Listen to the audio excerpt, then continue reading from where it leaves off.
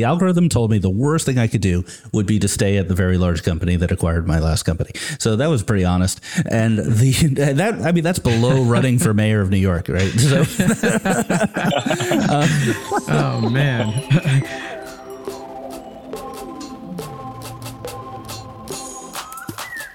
Welcome to REPOV, a show in which we record the conversations we're already having amongst ourselves, our entrepreneurs, and industry leaders for you to listen in on. Hey there, listeners. This is Raju Rishi, along with my partners Jason Black and Will Porteous. Today, we'll be having a discussion with the legendary Ari Paparo. If you're one of the few people who don't know Ari, he's been a senior executive at DoubleClick, Google, Nielsen, AppNexus, Bazaar Voice, and of course, Beeswax, one of our portfolio companies. He's currently the CEO of Launch Science and Marketecture Media, and as close to a stand-up comic on Twitter/X as possible. So I've had the distinct pleasure of working with Ari for nearly 10 years now. Ari, nice to have you on our POV. Thanks for having me. This sounds like a fun conversation we're going to have. Yeah, it's going to be great. So I'm going to kick things off, sort of historical stuff. You did an undergraduate degree in marketing at Georgetown and an MBA at Columbia, but you jumped right into startups, actually pretty immediately. Not a traditional pathway at the time. What was the impetus of that? I've always been entrepreneurial. My father was quite entrepreneurial and not always that successfully.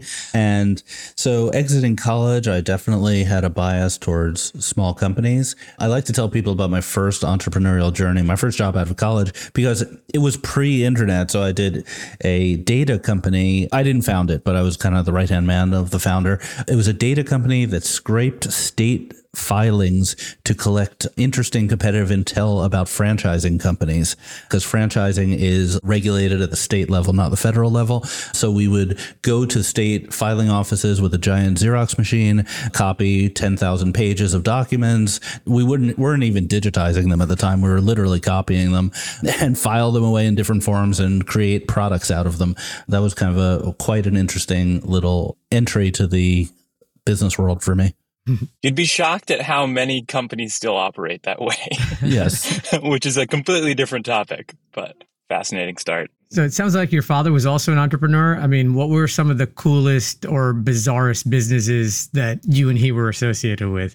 Well, there are probably too many to name, but I think the highlights might be the fact that if you look at the patent office, you'll find his patent filing that was accepted for French toast on a stick. So every time you've ever had French toast on a stick, you had to pay me like 10 cents. I'm kind of joking because the patent was never enforced, but he did when he passed a couple years ago have the patent for French toast on a stick. He also worked on specialized insoles for sneakers for different sports. He came up with that idea. Nowadays, it actually exists at scale, but his first instinct was that golf versus basketball should have different insoles to rev up your performance. Man, that's really ahead of its time. First of all, I owe you about $3 for the French toast on the stick. Yes. And my kids probably owed me owe you about $3 too. So I'll send that next time I see you. Ali G might be interested in that patent, by the way. Ali G would love that. The ice cream glove. Yeah. And the insoles on the sneakers, man, that was way before its time. I mean, I think that's kind of reality now. There were so many, but those are the two memorable ones.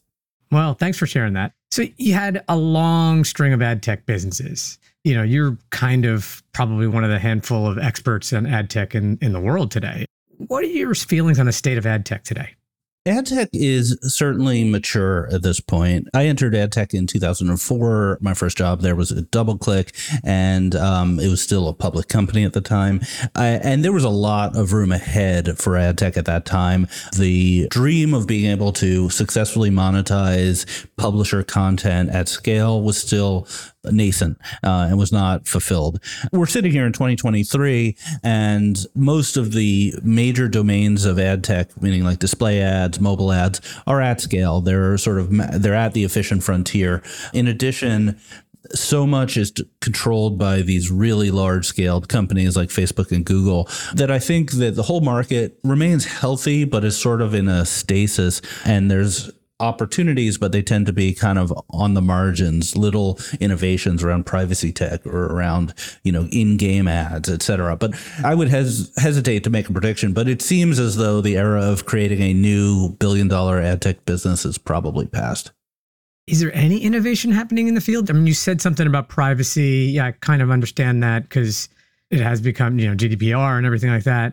Do you feel like there's going to be a rebirth at some point, like a Web 3.0, an ad tech 3.0 kind of explosion at some point, or no, you don't feel like it's ever going to happen? There are a number of businesses that are doing really well. So the hot areas in ad tech are connected TV. So basically, as consumers move to streaming, the ads move as well. And there are some fundamental differences with the way those ads are bought and sold versus banners and mobile. So that's one area. Privacy is an interesting domain. I don't think we've seen the emergence of large venture scale privacy companies in ad tech on their own. The standalone companies in that space are on the smaller side, at least today. Maybe there's an opportunity. But I think the interesting opportunity is if you say, well, in a world without identity where you're anonymous, the consumers are anonymous, is it a disruptive change that will change who the leaderboard are on the buy and sell side? Maybe there are opportunities for new companies to come in and disrupt major public companies like the Trade Desk, Magnite, PubMatic, or maybe even, Google and Meta to some extent. So there's an opportunity, but it's unclear and no one's done it yet. Yeah. I mean, I can imagine just go back to the days of the billboard. Once you anonymize identity, it becomes the old adage of just get your content in the most viewable, locations kind of thing. Actually, Ari, I'm wondering about kind of how you see ad formats evolving as we move more and more into a streaming world. Do you think that we just continue to recreate, I guess, the analog TV ad experience? Or do you think that we get something richer and better and different that leads to more consumer engagement? Yeah, so the ad formats have been evolving quite a bit, most notably that on a platform like TikTok, there's quite a bit of video ads and they're all vertical, short form, shoppable. And that's a pretty big difference from what a traditional TV ad is. If you think exclusively about the experience on your living room couch, leaning back with your family watching something, but it is on an app, not on a linear TV, then the question is, what is that experience? Because interactivity in the living room has never really worked that well. I'm seeing interesting developments around bringing some of that social excitement to TV. So basically, you could take, let's say, an Instagram video, a reel, turn it into a TV formatted spot, add a QR code and a call to action, and potentially make it a direct response ad. There's a couple of venture funded businesses in the general theme of making TV accessible to smaller and mid-sized advertisers. And I think that's a pretty exciting area. Yeah, that's great.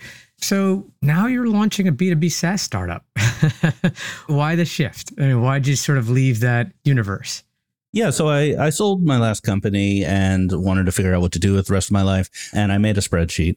The spreadsheet had columns for each of the things that mattered to me. Like, am I good at this? Will it be fun? Can I make more money? Those sort of things. And I listed out everything I could possibly do with my life, ranging from like write a book, run for mayor of New York, those sort of things.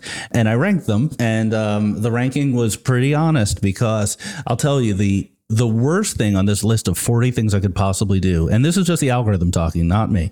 The algorithm told me the worst thing I could do would be to stay at the very large company that acquired my last company. So that was pretty honest. And that's below running for mayor of New York, right? So, oh man, I think you'd make a good mayor, man. I'm just serious. I think I'd make an okay mayor. It couldn't be worse than what we have. And then the number one thing was start a new business. And so going through the process of starting a new business, I ended up with a Google Doc with 26 different business ideas. I worked through a bunch of them with my friends and kind of did research. And one stuck out, which was a problem I'd seen at virtually every company I'd worked at, which was the problem of how to commercialize and launch new products and features. That's a problem that is existed. Every company I've worked for, whether they were staffed properly or not, they're still under-tooled and under-processed. And so I felt there was a SaaS opportunity there. Fantastic. Agree. I think I was in a few of those conversations with you as you were thinking things through. And I remember. We won't talk about all the bad ideas that I pitched you, right? There were some good ones. I love the service tech school. Yeah. Yeah.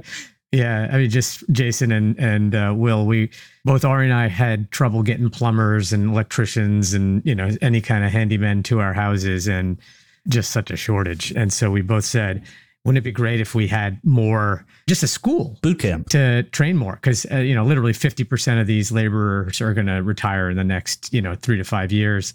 We're going to have a shortage even more than we have now. So just a curated school for training techs. Kind of still like that one, Ari, and we'll go back to it eventually. But I like Launch Science a ton. Yeah, Flatiron School for Plumbers was, I think, the elevator pitch. That's great. You already have the marketing pitch down. All right. So can you tell us a little bit about Launch Science? Who's the ideal customer? What are the 2 or 3 core problems you're solving here?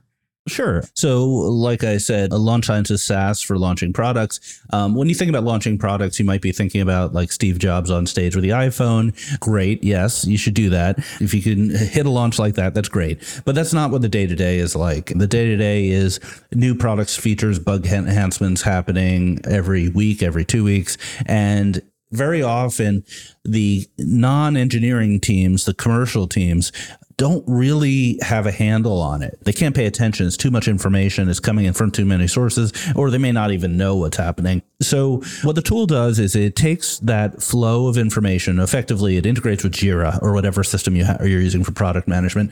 It organizes it into different launches. Those could be the monthly release notes. It could be a big, once a year conference, whatever it is. And it allows you to have one place to put all of that information, share it with the teams in controlled manners, uses AI to produce communication materials. So we can actually pull in the text from Jira, use AI to turn it into a really nicely formatted bullet point summary that's appropriate for sales or marketing, and otherwise just helps you with that entire flow of process.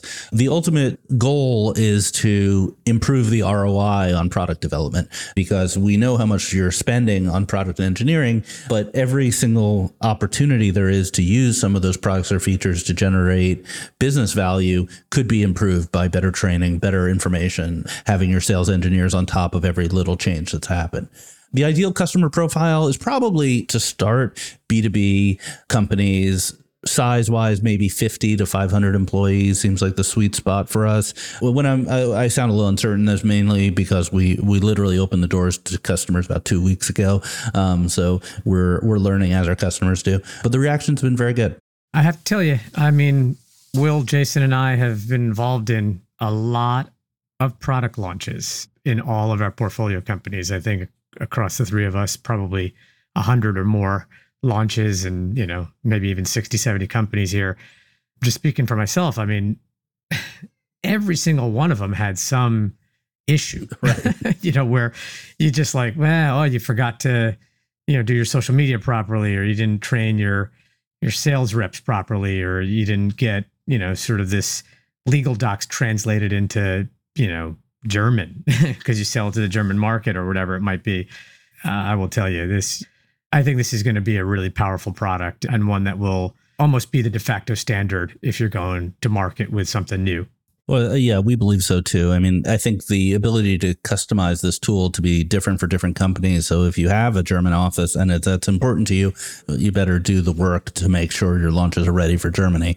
If you're in a regulated market, if you have, a product-led growth versus a sales growth or mindset, those have different activities that are required to really be ready for every single launch. I'm curious which companies you look to as being those kind of like shining examples in the B2B space that you're helping smaller companies kind of templatize probably the wrong phrase, but really kind of achieve in a younger stage of growth. Because you mentioned Apple earlier, obviously large consumer company, already very famous when he's announcing the iPhone. They had the iPod before. But in the B2B phase, it can look very different. So I'm just curious who you think does really well and how you're building, product to enable a lot of those experiences for smaller companies. Yeah, sometimes it's a little bit hard to tell from the outside. Apple obviously is incredible at product marketing, and that's really what we're talking about here is like product marketing in a different set of words. I'll tell you the characteristics of companies that are good at this, because I've interviewed, coming up on 100 companies about how they launch. So the companies that are in good shape do things in a certain way. First of all, the product marketing team has clear responsibility for this activity. In some companies, it's not clear who's responsible. Secondly, they're very in sync with product management. So they know the big stuff and the small stuff that's coming, and then they do regular updates on that. Third, they have a sizing system. So they know the difference between a large launch where it's all hands on deck and the CEO needs to be briefed versus a small launch where it could just be in the release notes. You don't need to spend a lot of effort. Fourth, they create templates. So they do it the same way every time. And templates are the way to do that. So the same write-ups, the same spreadsheets, the same project plans, etc. And there's a lot more, but the last thing I'll say is that they have an expectation from the downstream groups, sales, service, support, whatever, as to how they'll be informed, the mechanisms, the training sessions. Example would be a standing monthly sales training session where everything new is reviewed so you can coordinate calendars. Those are some of the things I've seen among the best-in-class B2B launching companies. I agree. So just one more question about the product, and then I'll move to the Gatling gun, more humor-oriented side of things. But the world is enthralled with AI. It's kind of waxing and waning, but you see it in the press all the time. And you said you're incorporating some of that into the product. Can you talk about a little bit about the specifics and how you can help a company with AI? Yeah, absolutely. I think the process of launching and getting ready for launch is very document heavy. There's a lot of writing involved, and it's often taking the same basic ideas and writing them 10 different times for different audiences. And there's really nothing better, no better scenario than that for AI. The large language models are especially good at manipulating text. And so we felt that we could make a big improvement in the lives of our customers by taking input text, Jira being the most common example, but it doesn't have to be Jira. It can be a Google Doc or whatever you have handy. And then having pre-built prompts effectively that can transform that with various parameters. Most commonly, it's a format, like I want a blog post, I want a sales email, I want something like that, as well as inputs like the user personas or customer types, which are things our customers can define in our platform. So you could say, well, I want to write this press release, but I want to write it in the vein of the decision maker, economic decision maker, versus I want to write a blog post and it's much more about the individual user. I think that there's a lot of discussion about how it's hard to differentiate on AI because there are APIs available from OpenAI and other companies like that. That may be true, but fundamentally, I think that end users are not going to write prompts. It's just not the way most people think about the world. And SaaS companies can really add a lot more value by pre-baking these things. So it's one button, two buttons, and you get a pretty good draft, and you've saved time, and you've increased the value of your offering to the end customer. Amazing. So how do people sign up? If you're listening to this podcast and you want to sign up, where should people go? Yeah, absolutely. The name of the company is Launch Science, the word launch and the word science. So launchscience.com. You can sign up there. You get a 14-day free trial. If you need more time, just text us or email us. We'll give you a little more time on that free trial to see if you want it. If you want a demo, there's actually a button right in the system to let you set up a demo with me. So I'll be happy to get on a Zoom with you. You could also just text me. Here's my phone number, 917-576-1488. That's my real phone number. Text me if you want to talk to me. Wow.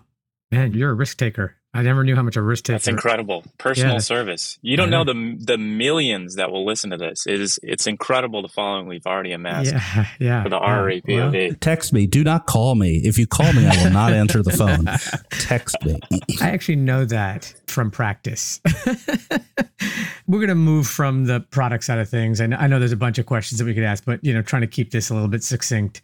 So I'm going to move to the Gatling gun side of things, unless Will or Jason want to ask one last question. Are you guys good? Maybe Will, you want to? I'm just curious, Ari, who you sell to, who the decision maker is on this, because I can imagine that at first glance, first blush, maybe a lot of product marketing people might feel threatened by this because you're kind of stepping in. What are the hallmarks of the decision maker? I think it varies with company size a lot. One of the things that is real is that a lot of companies don't have product marketing at all. And so they still need to do these activities. The activities don't disappear. So effectively, if you have product marketing, probably they're the ones who want to use this product. If you do not have product marketing, then generally this will be owned by product management. And we've gotten a very strong uptake from companies that don't have product marketing, but realize it's a problem. That would be kind of a really good persona for us. Probably a lot of startups, probably a lot of opportunity within some venture portfolios. Exactly. If you're under 50 employees, or if you only have one product manager in your entire company, probably you don't really need this product that urgently because communication is one-to-one. It's as soon as you end up having 2 or 3 product managers working on different parts of the product on different paces that it becomes increasingly a challenge to keep on top of things. And that's where we start adding a lot of value. Okay, well, thank you. So here's our Gatling gun questions. I've kind of divided them up into 3 categories. One is just general RE questions. I'll just ask you, I know you cook a bit. So what's your favorite food to make? Probably chicken parm. Popular with the whole family. I don't have to make anything special for anybody. That sounds delicious, actually. And I've seen pictures of your food, so I bet that's pretty good. How about biggest cooking disaster? I made this cake. I made a birthday cake for myself a couple of years ago.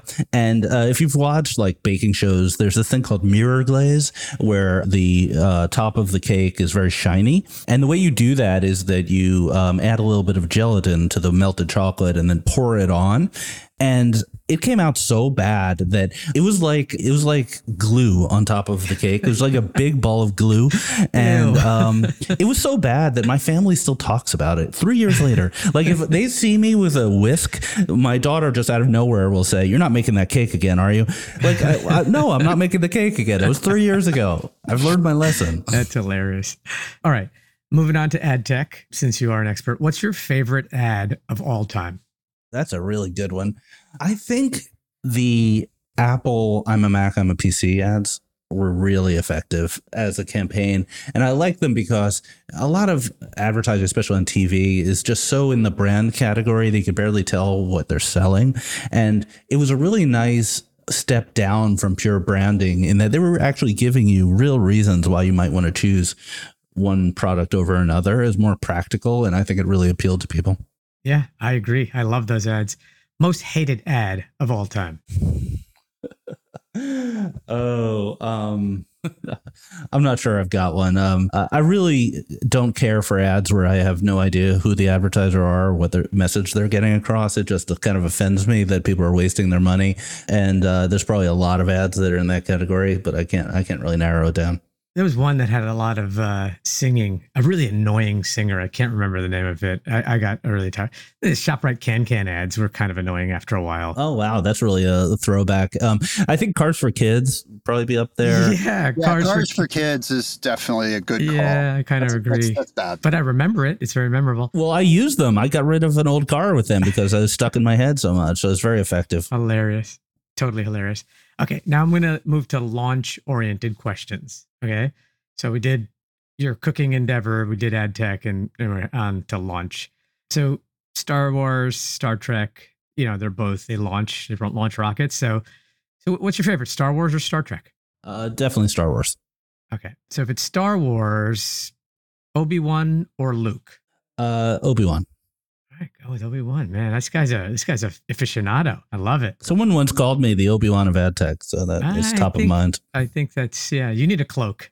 You do need a cloak. You don't think I have one? You need to wear it. You need to wear it more often to board meetings. Next Launch Science board Zoom, I want to see a cloak. All right. And a dagger. And a dagger. No, he's saber. You need a lightsaber. They don't carry daggers. You can mix them. Yeah, fine. If you could launch anything from a bridge, what would it be? Watermelon. This is a very MIT question, Yeah. Raju. You guys are famous for dropping stuff off buildings. Yeah, it's true. Yeah, I go with watermelon. I like to see the splat. Off a bridge. Okay, fine. I was brought up on that comedian. What's the name of the comedian with the hammer? Gallagher. Yeah. I'm going to Gallagher Steakhouse. They just opened a Gallagher Steakhouse near me. I'm going to go there on Friday. That has nothing to do with the comedian, right? No. They don't hit your steak with a mallet, do they? No. They don't serve you a watermelon. You got to get the smashed watermelon, yeah. I'll tell you a funny story about Gallagher while we're here, though, because my dad moved to this country. He lived in India for most of his life, but when he moved to this country and started working for Panasonic, they took him to Gallagher, and they had front row seats, the executives at Panasonic. And my dad was wearing a suit. They'd gone to a nice steak dinner, not Gallagher's, because I don't think that existed. I think they went to like Sparks or something. And They went to the Gallagher show, and at one point, everybody pulls out these rain jackets, and my dad doesn't have one. And he's sitting in the front row. And he was mortified, man. He was like plastered with watermelon guts. And I think he got on stage. I think Gallagher said, I mean, your friends really kind of destroyed your suit there. But his friends wound up paying for his a new suit for him in the end. So it ends well. But yeah, he was totally naive to that. That's hysterical. Yeah, it's a true story. How about launching anything into orbit? You can't say Republicans. We don't talk about politicians. But if you could launch something into orbit and be memorialized with all the aliens out there that maybe Obi-Wan could find at some point, what would you launch out of this planet so that potentially an alien could find it? The All In podcast. Yeah. Okay. The All In podcast. Can you throw the POV in there? Can you throw the RRE POV podcast in there with it? So No, I want to keep you guys on Earth. Thanks, Ari. Fantastic. We're trying to stay grounded. Yeah. Raju is the one trying to shoot us off planet. Does Raju have the expensive cashmere sweaters that he brings to the board meetings and stuff? I do. Well, thank you, Ari. This was fantastic. I appreciate all the content. I appreciate you humoring us and all the zaniness that we bring to the table. But this was fantastic. Yeah, thanks for coming on. Thanks for having me. This is a lot of fun. Yeah. Thanks, Ari. And that's a wrap. Appreciate all you folks listening out there, and RREPOV signing off. Thanks. Thank you for listening to RREPOV. You can keep up with the latest on the podcast at RRE on Twitter, or shall I say X, or RRE.com. And on Apple Podcasts, Spotify, Google Podcasts, or wherever fine podcasts are distributed. We'll see you next time.